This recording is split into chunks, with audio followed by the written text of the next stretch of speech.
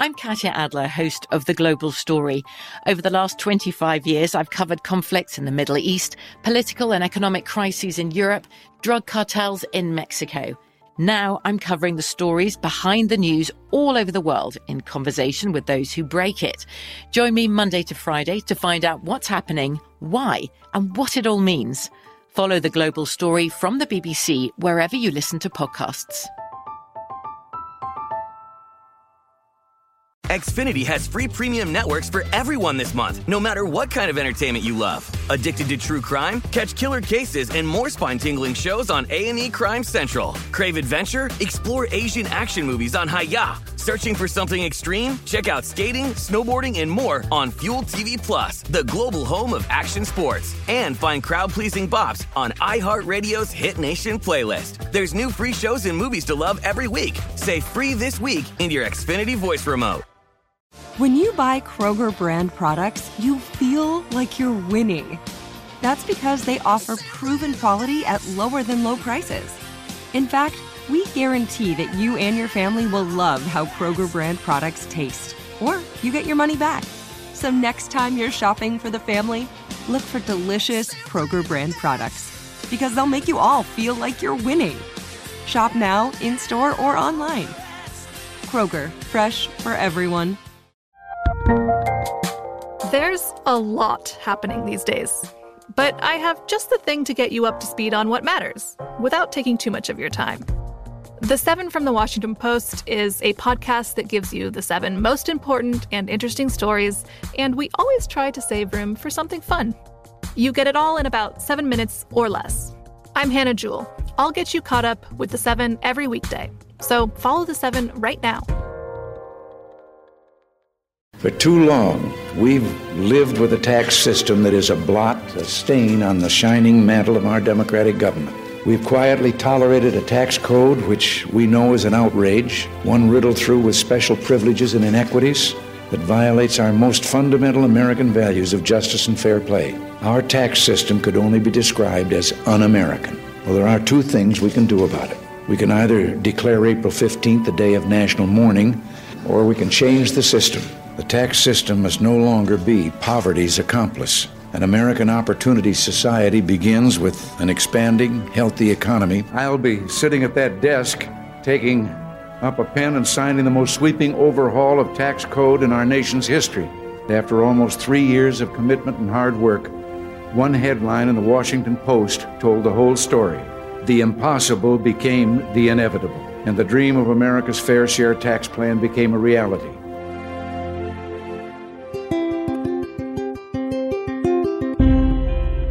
On this episode of Newt's World, I want to talk about President Ronald Reagan and the 40th anniversary of the signing of the 3-year tax cut, which was a revolution in American fiscal policy.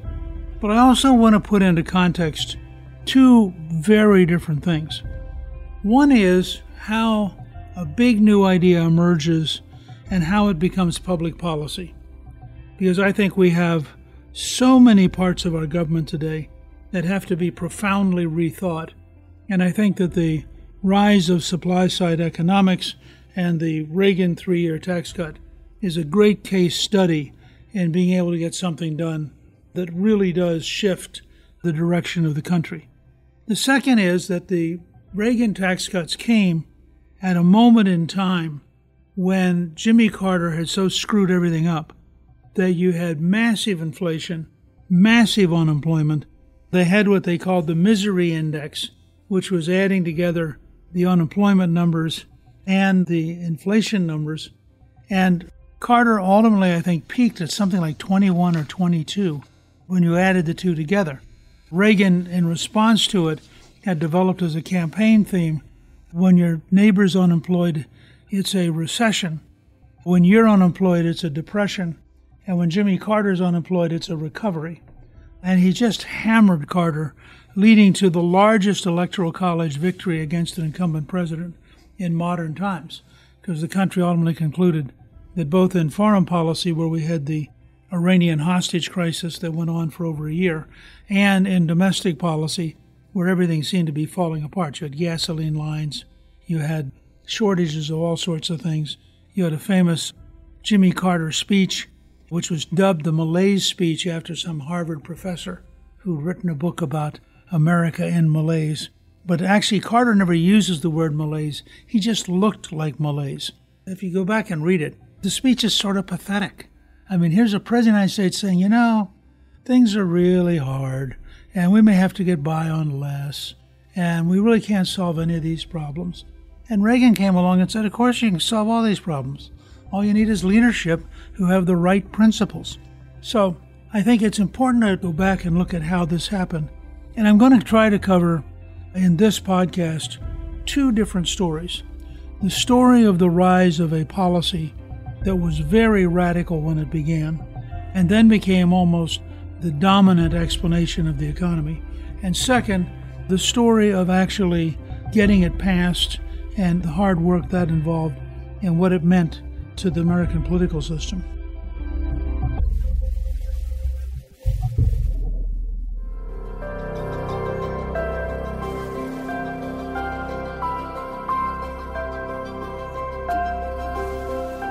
So let's start in the mid-70s. In the mid-1970s, the dominant economic model, which grew out of John Maynard Keynes, basically said you can only have a certain level of unemployment, and if you try to get more than that, you're going to cause inflation.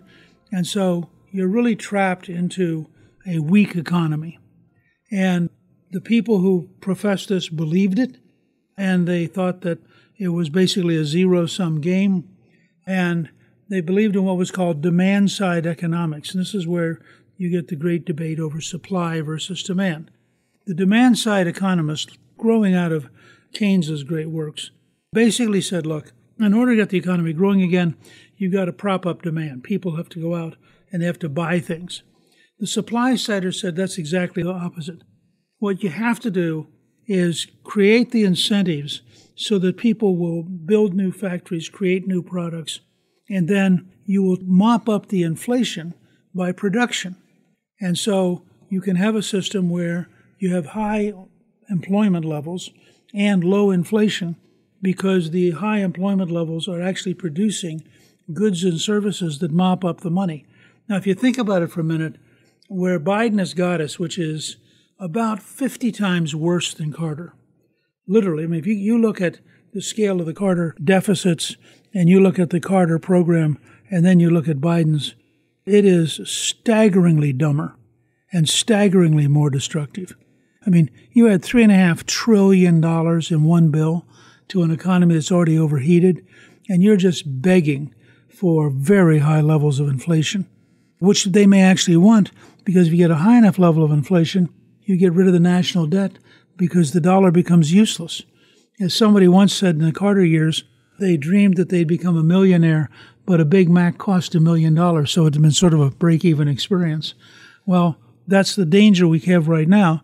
And, of course, you've already had a significant shift towards higher prices, greater scarcity, and more inflation in only the first 6 or 7 months of the Biden administration. So in the mid-1970s, a group came along which combined Nobel Prize winners and popularizers. Jude Wanniski, who was not an economist, but who was the chief economic writer for the Wall Street Journal, and who used the Wall Street Journal as the base of his communicating supply-side economics.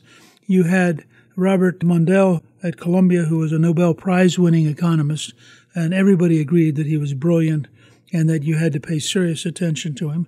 And you had people who were popularizers. The most famous of them was an economist who had a very solid track record as an economist, but who really became famous as a popularizer, and that was Art Laffer. And the reason Laffer became so famous is that one night he was at dinner, and he said, let me explain how the system works. And he drew a curve, and it's just a very simple curve, and he said, look, the higher the tax rate, the less revenue you're going to get. The lower the tax rate, the more revenue you're going to get. And the reason is, when you get to a high tax rate, people avoid it.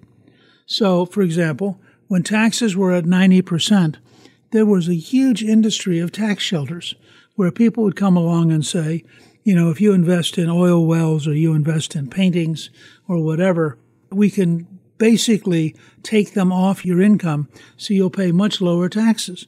So you created an incentive to hide from the tax system because it was so high. One of the examples that Laffer used was literally true. There were two bridges, one of them in the Philadelphia, Camden area. One of them charged 50 cents and the other charged 10 cents. Guess which bridge had the most traffic?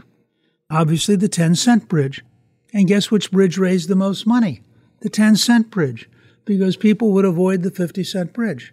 And his point was people are very sensitive. Jack Kemp, who was a congressman, former football quarterback, and guy who really thought about popular ideas and how to communicate them to everyday people. But people would say, well, how quickly will this change? And Kemp's answer was, drop $5 on a sidewalk and see how long it takes somebody to pick it up. He said, because if you change this and you move towards a supply-side incentive-driven system, people are going to change their behavior almost immediately because they're going to realize, I'm going to get to keep more of my own money. I have a huge incentive to go out and be productive and work. And so I came along at about this point. I ran for Congress in 1974 and lost. And at that point, we were still into demand-side economics, and the real breakthrough hadn't occurred. And in 1976, I ran for the second time. I went to Savannah, Georgia, to the Republican State Convention, and the keynote speaker was Jack Kemp. And his explanation of supply-side economics was so compelling, so real, that I became a convert. I became his acolyte. And he and I sat down and talked that day, and I began designing my whole campaign around supply-side economics and the concept that what if we could do dramatically better? Now, this was with Gerald Ford as president, and while things weren't as good as they could be, they were not yet a disaster. What happened was Ford had left office with inflation at about 5.78%. Jimmy Carter came in, followed the standard liberal demand-side model, and because unemployment had reached 7.4%. So Carter decided that we would spend our way out of it. Does it sound at all familiar? Does this remind you of Biden's recent idiotic comment that higher spending will actually be anti-inflationary? A comment that only a loon could have made. Just crazy. But it's actually what virtually every left-wing economist believes, except for Larry Summers, former Democratic Secretary of the Treasury, and a Harvard PhD, former president of Harvard, who has been publicly saying they are just going to get an amazing level of inflation out of this spending program. But all the traditional classic liberals are very big on creating a demand side. We're going to give all of you money. As the former chairman of the Federal Reserve, Bernanke, once said, if necessary, he would take helicopters and drop cash from the helicopters. A perfect example of demand-side thinking. If I give all of you enough cash, somehow the economy will work. No, if I give all of you enough cash, you're going to ruin the dollar. You're going to have massive inflation, and the economy is still not going to work, because that's not the problem. The problem is, how do I incentivize people to invest and to go to work? And if I can't get you to go to work and I can't get you to invest, nothing I do is going to matter, and we're just going to increase the inflation rate. So by 1978, as I ran for the third time, we actually produced an entire 4-page newspaper, which was applying supply side. We showed how it would apply to you. If you had a 3-year tax cut, here's what would happen at the grocery store. If you had a 3-year tax cut, here's what would happen for small businesses. If you had a 3-year tax cut, here's what would happen to building factories in your town. And so it was all designed around this concept. Now, the fascinating thing historically, and part of the reason I wanted to share my personal memory of the 40th anniversary of the Reagan tax cuts, is Reagan was not yet a supply-sider. In 1978, Reagan was still just part of general economics. He instinctively knew the taxes should be lower, and that's because he saw in World War II that at a 92% top rate, he had friends who would make one movie, get into that bracket, and quit. They wouldn't make any more movies that year because they saw no reason to work for the federal government while they got to keep 8% of what they were earning. So Reagan knew that high taxes were very destructive, and he had an instinctive feel. He also knew that John F. Kennedy's tax cuts were actually effective and had helped launch the economy and economic growth. Kennedy was the one who actually began bringing the tax rates down, not Reagan. And ironically, the Republicans, because they were still traditional economists, mostly opposed the Kennedy tax cuts.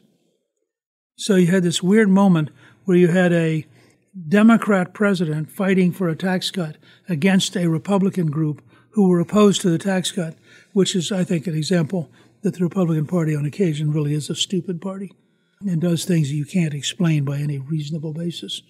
A concept which, by the way, might apply to the senators who are helping pass the infrastructure bill. So in that context, you end up with Reagan kind of intrigued with tax cuts, not yet bought into supply side. Laffer hadn't convinced him. Mundell hadn't convinced him. And I actually talked to Kemp in 1979. I was now a freshman congressman, and I was sort of Kemp's sidekick. And we were wandering around propagandizing for supply-side economics and tax cuts. Jack, with enormous help from then Republican National Committee Chairman Bill Brock, Jack had led a tax cut clipper, an airplane that Brock had paid for at the Republican National Committee, which went around the country with Senator Bill Roth and Congressman Jack Kemp, who were the two co-sponsors of the Kemp-Roth tax cuts. So they went wandering around the country and during the 78 campaign. I was busy campaigning on the Kemp-Roth tax cuts during the 78 campaign.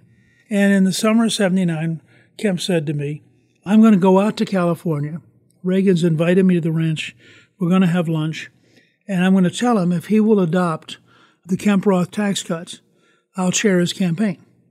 And if he won't adopt the Kemp-Roth tax cuts, I'm going to run for president because I think we should have a pro-tax cut candidate. So he came back a couple of days later with a huge smile, and Reagan had said yes. And he told a great anecdote. He said at one point somebody came in and said that the former governor of Texas who was running was the choice of the Wall Street big businesses, and Reagan was the choice of small businesses. And Reagan broke into this huge smile and just thought, Wall Street versus Main Street. He said, I think we can live with that choice.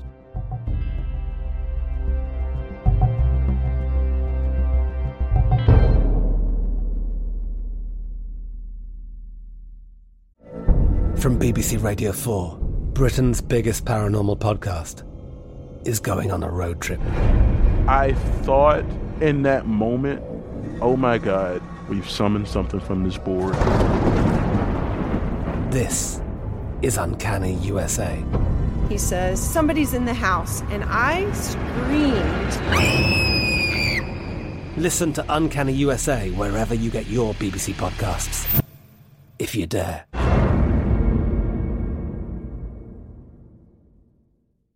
Xfinity has free premium networks for everyone this month, no matter what kind of entertainment you love. Addicted to true crime? Catch killer cases and more spine-tingling shows on A&E Crime Central. Crave adventure? Explore Asian action movies on Hi-YAH. Searching for something extreme? Check out skating, snowboarding, and more on Fuel TV Plus, the global home of action sports. And find crowd-pleasing bops on iHeartRadio's Hit Nation playlist. There's new free shows and movies to love every week. Say free this week in your Xfinity voice remote. Oh, it's such a clutch pickup, Dave. I know, right? I was worried we'd bring back the same team. Oh, no, I meant those blackout motorized shades. MVP of the room. Blinds.com made it crazy affordable to replace our old blinds. Hard to install? No, it's easy. Even you could do it. Nice. I installed these and then got some for my mom, too. What, you fly across the country to do the install? Nope. Blinds.com can do it all. All she had to do was pick what she wanted. She talked to a design consultant for free and scheduled a professional measure and install. Look at you, Hall of Fame son. Oh, I just picked the winning team. They're the #1 online retailer of custom window coverings in the world. Oh, Blinds.com is the GOAT. The GOAT! He shoots. He scores. Go to Blinds.com for up to 45% off and a 100% satisfaction guarantee. Go right now for up to 45% off at Blinds.com. Blinds.com. Rules and restrictions may apply. Hey, this is Christina Quinn. I'm the host of Try This, the Washington Post's new series of audio courses. The idea behind Try This is to become better functioning humans without having to comb the internet for countless hours. In our first course, we learned how to sleep better. Now, we're going to learn how to make our friendships stronger. I'll offer expert tips that are doable, and I'll keep it short. So let's do this. Class is in session. Find Try This from The Washington Post wherever you listen.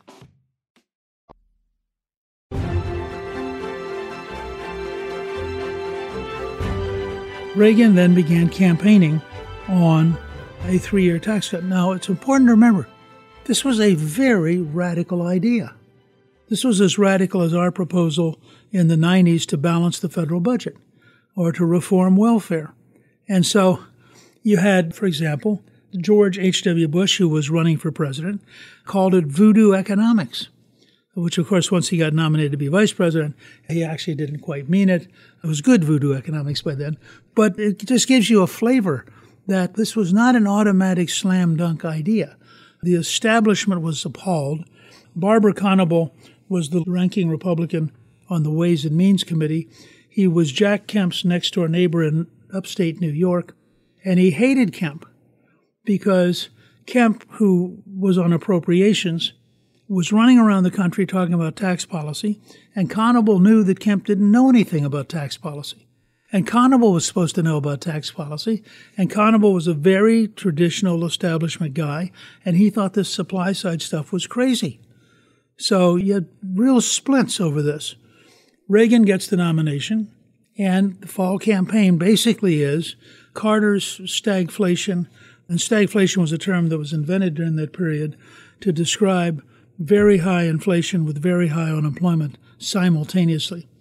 And Carter had a real crisis because he'd appointed Paul Volcker chairman of the Federal Reserve.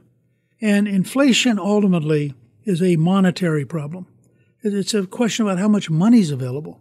If there's no new money, you don't get inflation. If there's a huge amount of new money, you get inflation. So the Federal Reserve has a tremendous capacity to cut off inflation if it wants to. The problem is the technique for cutting off inflation is really high interest rates. And really high interest rates kill jobs. So Volcker was under enormous pressure. By this time, I was a sophomore member, and early in the Reagan years, he was under enormous pressure from every central bank in the world because the American inflation was beginning to infect all of the value of currency worldwide. And so they all wanted him to get the inflation under control. And he came back and said to Reagan, I can break the back of inflation, but it's going to take a very painful, huge increase in interest rates. And that's going to put tremendous pressure on the market. Well, Reagan had just run against a guy who had totally mismanaged the economy. It'd be a lot like having to follow Joe Biden, except I think the Biden problems will be 10 to 20 times worse than Carter. But nonetheless, Reagan had inherited a really bad economy. And in parallel to Reagan, this is one of those great ironic moments in history. In 1979, Margaret Thatcher won an election as Prime Minister of Great Britain, the first woman to become Prime Minister. She was an extraordinarily hardline conservative. She one time was asked at the Conservative Party conference what their policies were, and she reached into her purse and she pulled out a copy of Hayek's Constitution of Freedom, and she slammed it on the desk. And she said, this is our policy. We are for freedom, and we are against socialism. So Thatcher was following, very parallel and slightly ahead of Reagan, a policy of very tough anti-inflation, cut taxes and regulations, encourage entrepreneurship, deliberately endure the pain, and say to people up front, this is going to be hard, but we're going to get through it, and when we get through it, we're going to be wealthier, more successful, more competitive, and you and your children will have a better future. Reagan really liked Margaret Thatcher.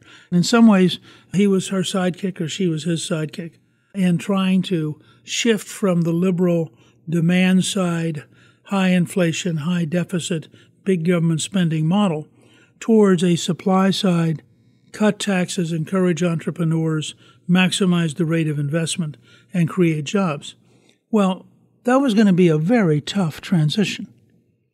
And the only way it would work would be if there was a huge tax cut, because the tax cut would enable people to offset the pain that the Federal Reserve would be deliberately causing. Remember, the Federal Reserve at this point is desperate to get inflation under control, and they're about to cause a lot of pain. So Reagan had an enormous interest in getting the 3-year tax cut passed.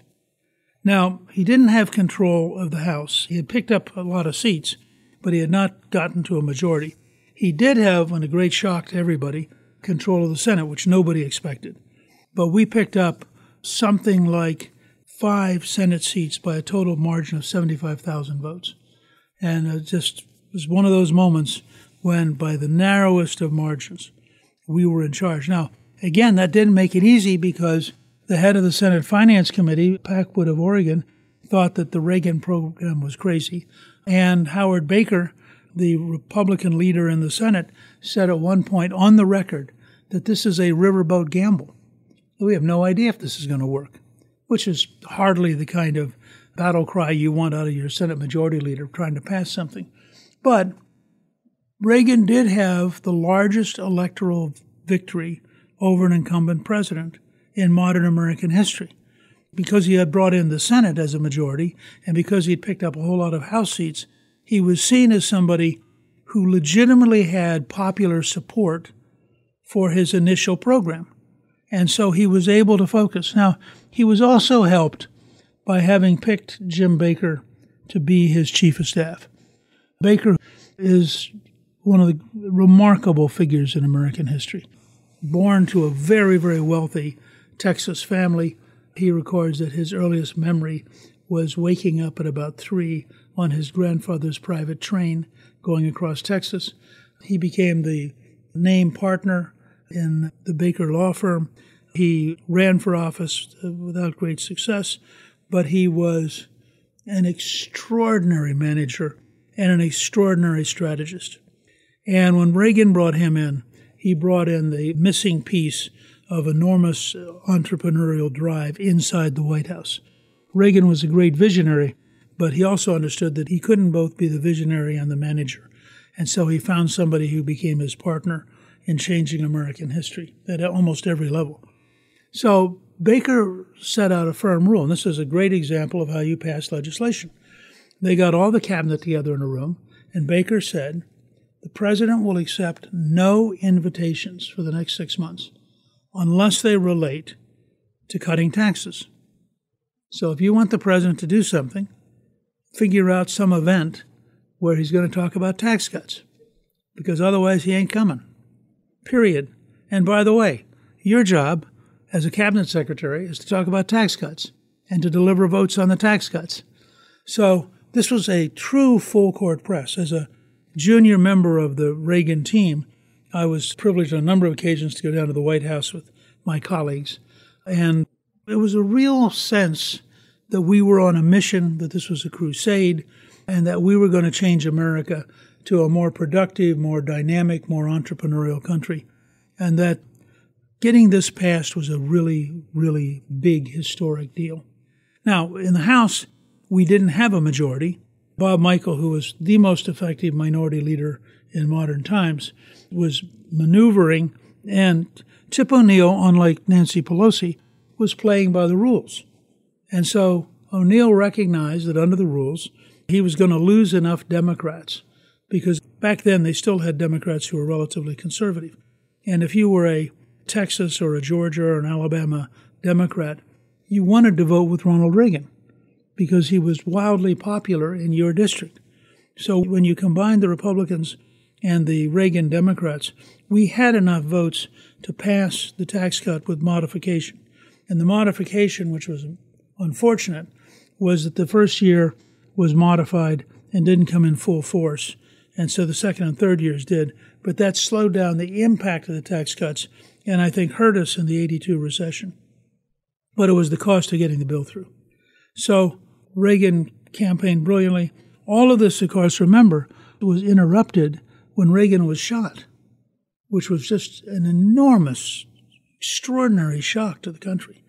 And Reagan, who insisted on walking into the hospital and who said to the doctors, I hope you're Republicans, recovered very rapidly. And one of the most emotional public moments of my life was the day that Reagan came into the Congress to deliver a joint session address, which was about 45 days after he'd been shot.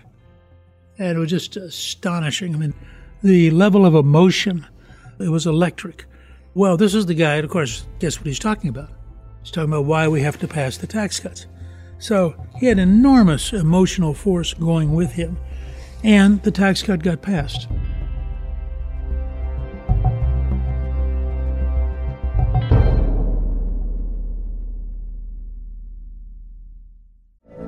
From BBC Radio 4, Britain's biggest paranormal podcast is going on a road trip. I thought in that moment, oh my God, we've summoned something from this board. This is Uncanny USA. He says, somebody's in the house, and I screamed. Listen to Uncanny USA wherever you get your BBC podcasts, if you dare.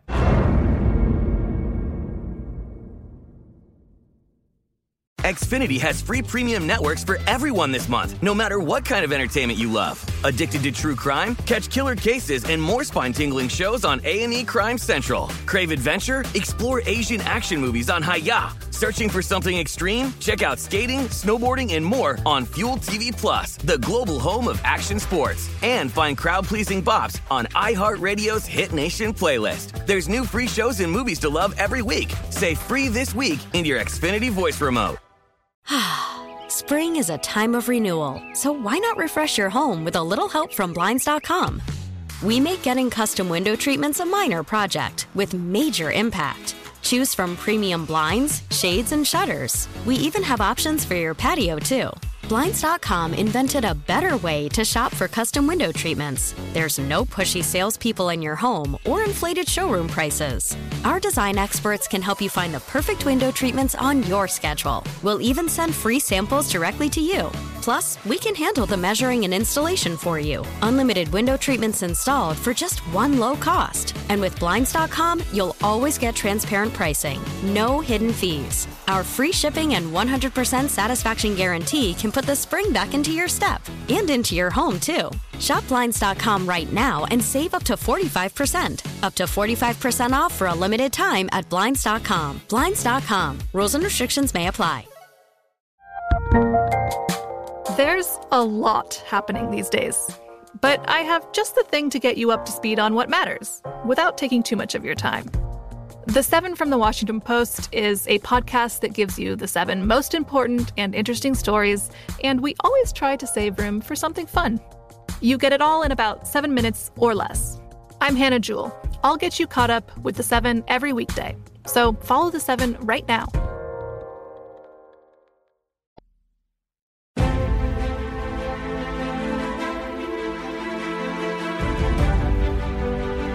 Now, there's a great side story about how the tax cut gets signed. Reagan had announced to his staff early in his presidency that every August he would be at the ranch. And Mike Deaver, who was in charge of this schedule and was very close to Nancy, and was also had been his communications director as a governor and candidate, Deaver said, you can't leave for an entire month. And Reagan said, well, you'd better figure out what you're going to have me do at the ranch, because I'm going to the ranch. Because if I go to the ranch 1 month out of every year for the next 8 years, I will live longer. And if I don't, I won't live longer. So this is a matter of life and death. I'll be at the ranch. You figure out what we can do at the ranch that makes news. So Reagan's up at the Reagan Ranch. They set up this table outside.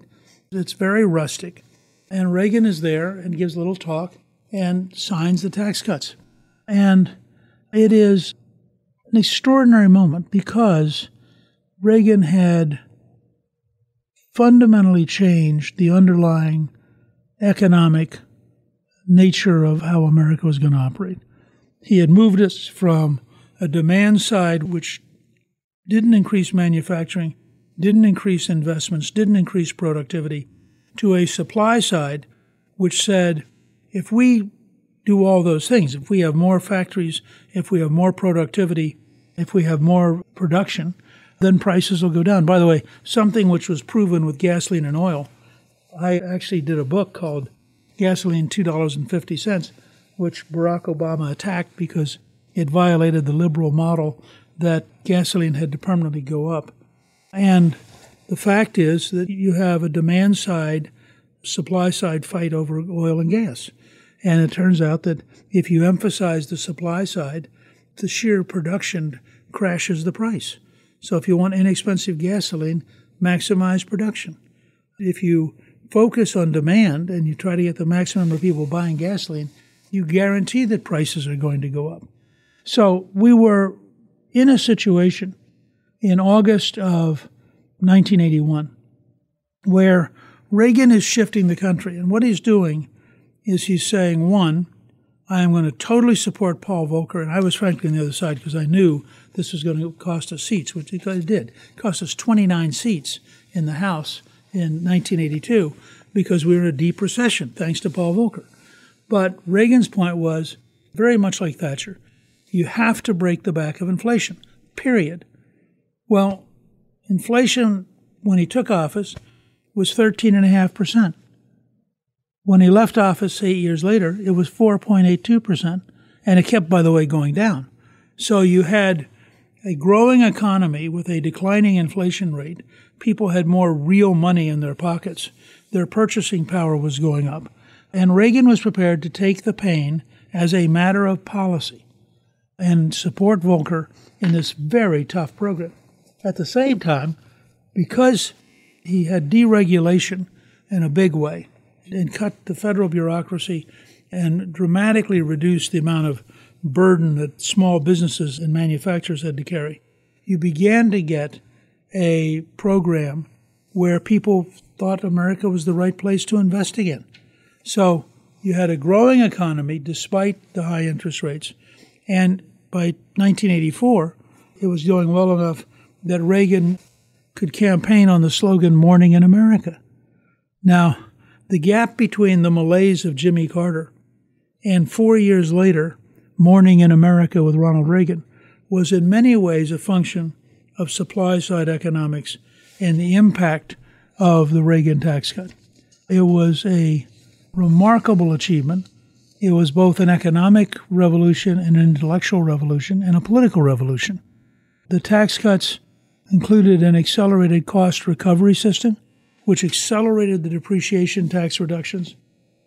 And what that meant was you bought a new piece of equipment, you could write it off faster so you could buy another new piece because the equipment was changing technology every couple years. It indexed the individual tax brackets with a 23% cut in individual tax rates. So you're out here working hard. All of a sudden, you got much more money in your pocket, which incentivizes you to save, to invest, to be involved. The top tax rate was cut from 70 to 50 over a 3-year period. Well, again, remember that the federal tax also has a state tax on top of it. So if you're in a state that is a high tax bracket, New York, California being good examples, Connecticut, Illinois, and you start at 70% and then you add the state taxes, it really gets to be expensive.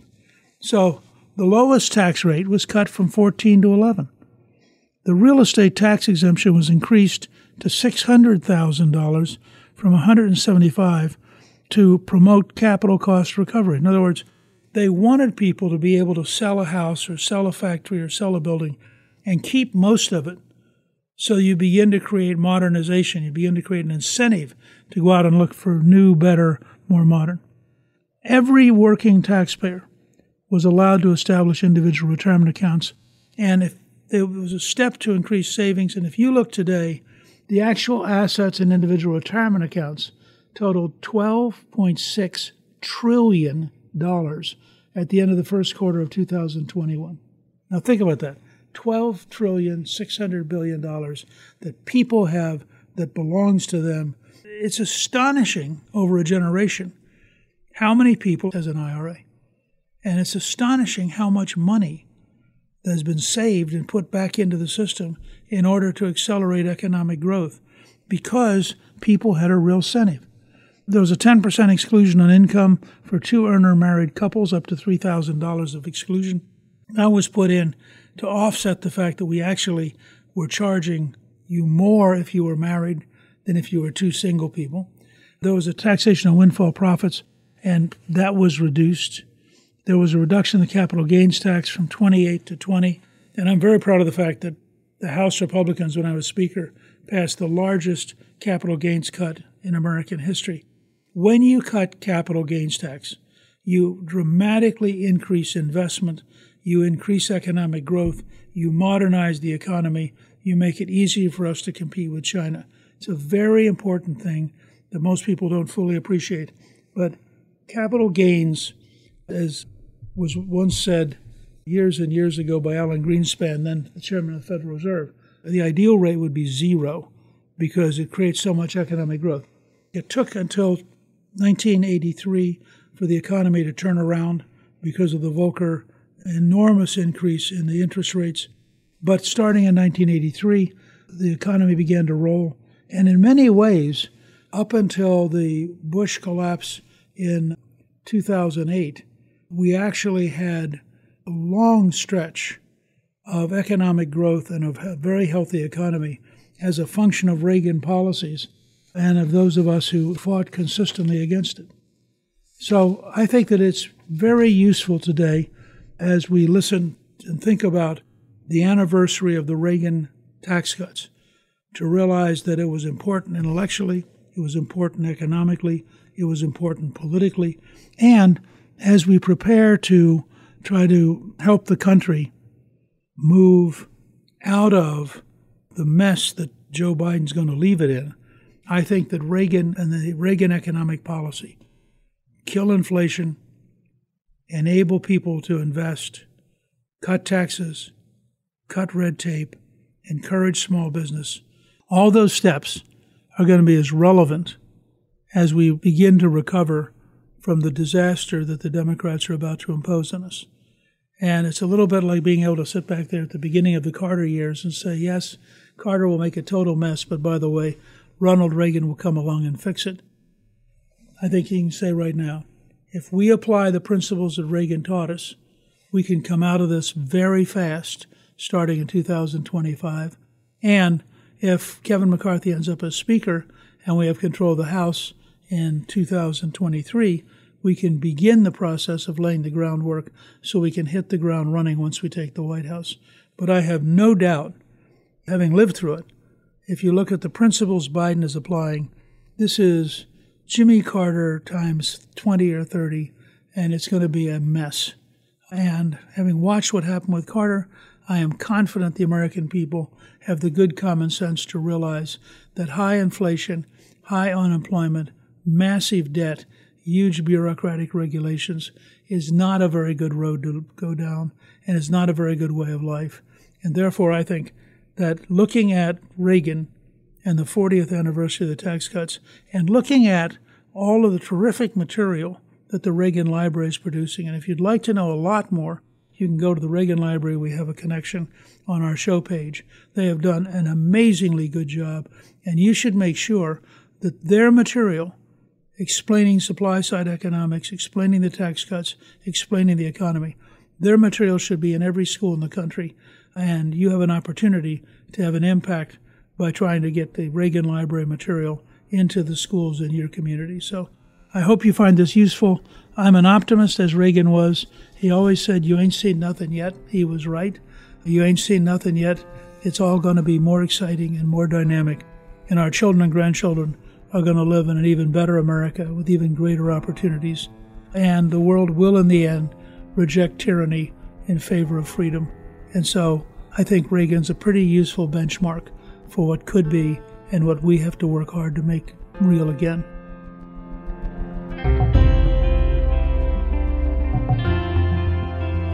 Thank you for listening. You can learn more about the 40th anniversary of President Reagan's tax cuts on our show page at newsworld.com. Newsworld is produced by Gingrich 360 and iHeartMedia. Our executive producer is Debbie Myers. Our producer is Garnsey Sloan, and our researcher is Rachel Peterson. The artwork for the show was created by Steve Penley. Special thanks to the team at Gingrich 360. If you've been enjoying Newsworld, I hope you'll go to Apple Podcast and both rate us with 5 stars and give us a review so others can learn what it's all about. Right now, listeners to Newsworld can sign up for my 3 free weekly columns at gingrich360.com/newsletter. I'm Newt Gingrich. This is Newt's World.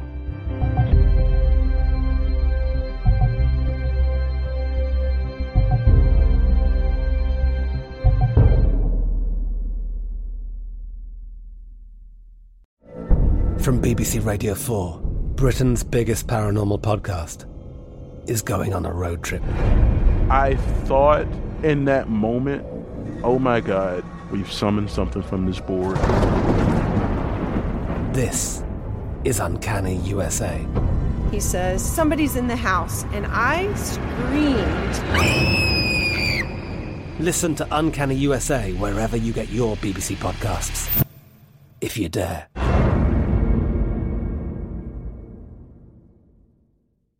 Xfinity has free premium networks for everyone this month, no matter what kind of entertainment you love. Addicted to true crime? Catch killer cases and more spine-tingling shows on A&E Crime Central. Crave adventure? Explore Asian action movies on Hi-YAH. Searching for something extreme? Check out skating, snowboarding, and more on Fuel TV Plus, the global home of action sports. And find crowd-pleasing bops on iHeartRadio's Hit Nation playlist. There's new free shows and movies to love every week. Say free this week in your Xfinity voice remote.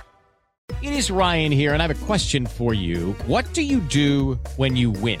Like, are you a fist pumper, a woo-hooer, a hand clapper, a high-fiver? I kind of like the high-five, but if you want to hone in on those winning moves, check out Chumba Casino. At ChumbaCasino.com, choose from hundreds of social casino-style games for your chance to redeem serious cash prizes. There are new game releases weekly, plus free daily bonuses, so don't wait. Start having the most fun ever at ChumbaCasino.com. No purchase necessary. VGW. Void where prohibited by law. See terms and conditions. 18+. We are the voice of NASCAR. The green flag is in the air, and we are underway. The Great American Race. The Motor Racing Network.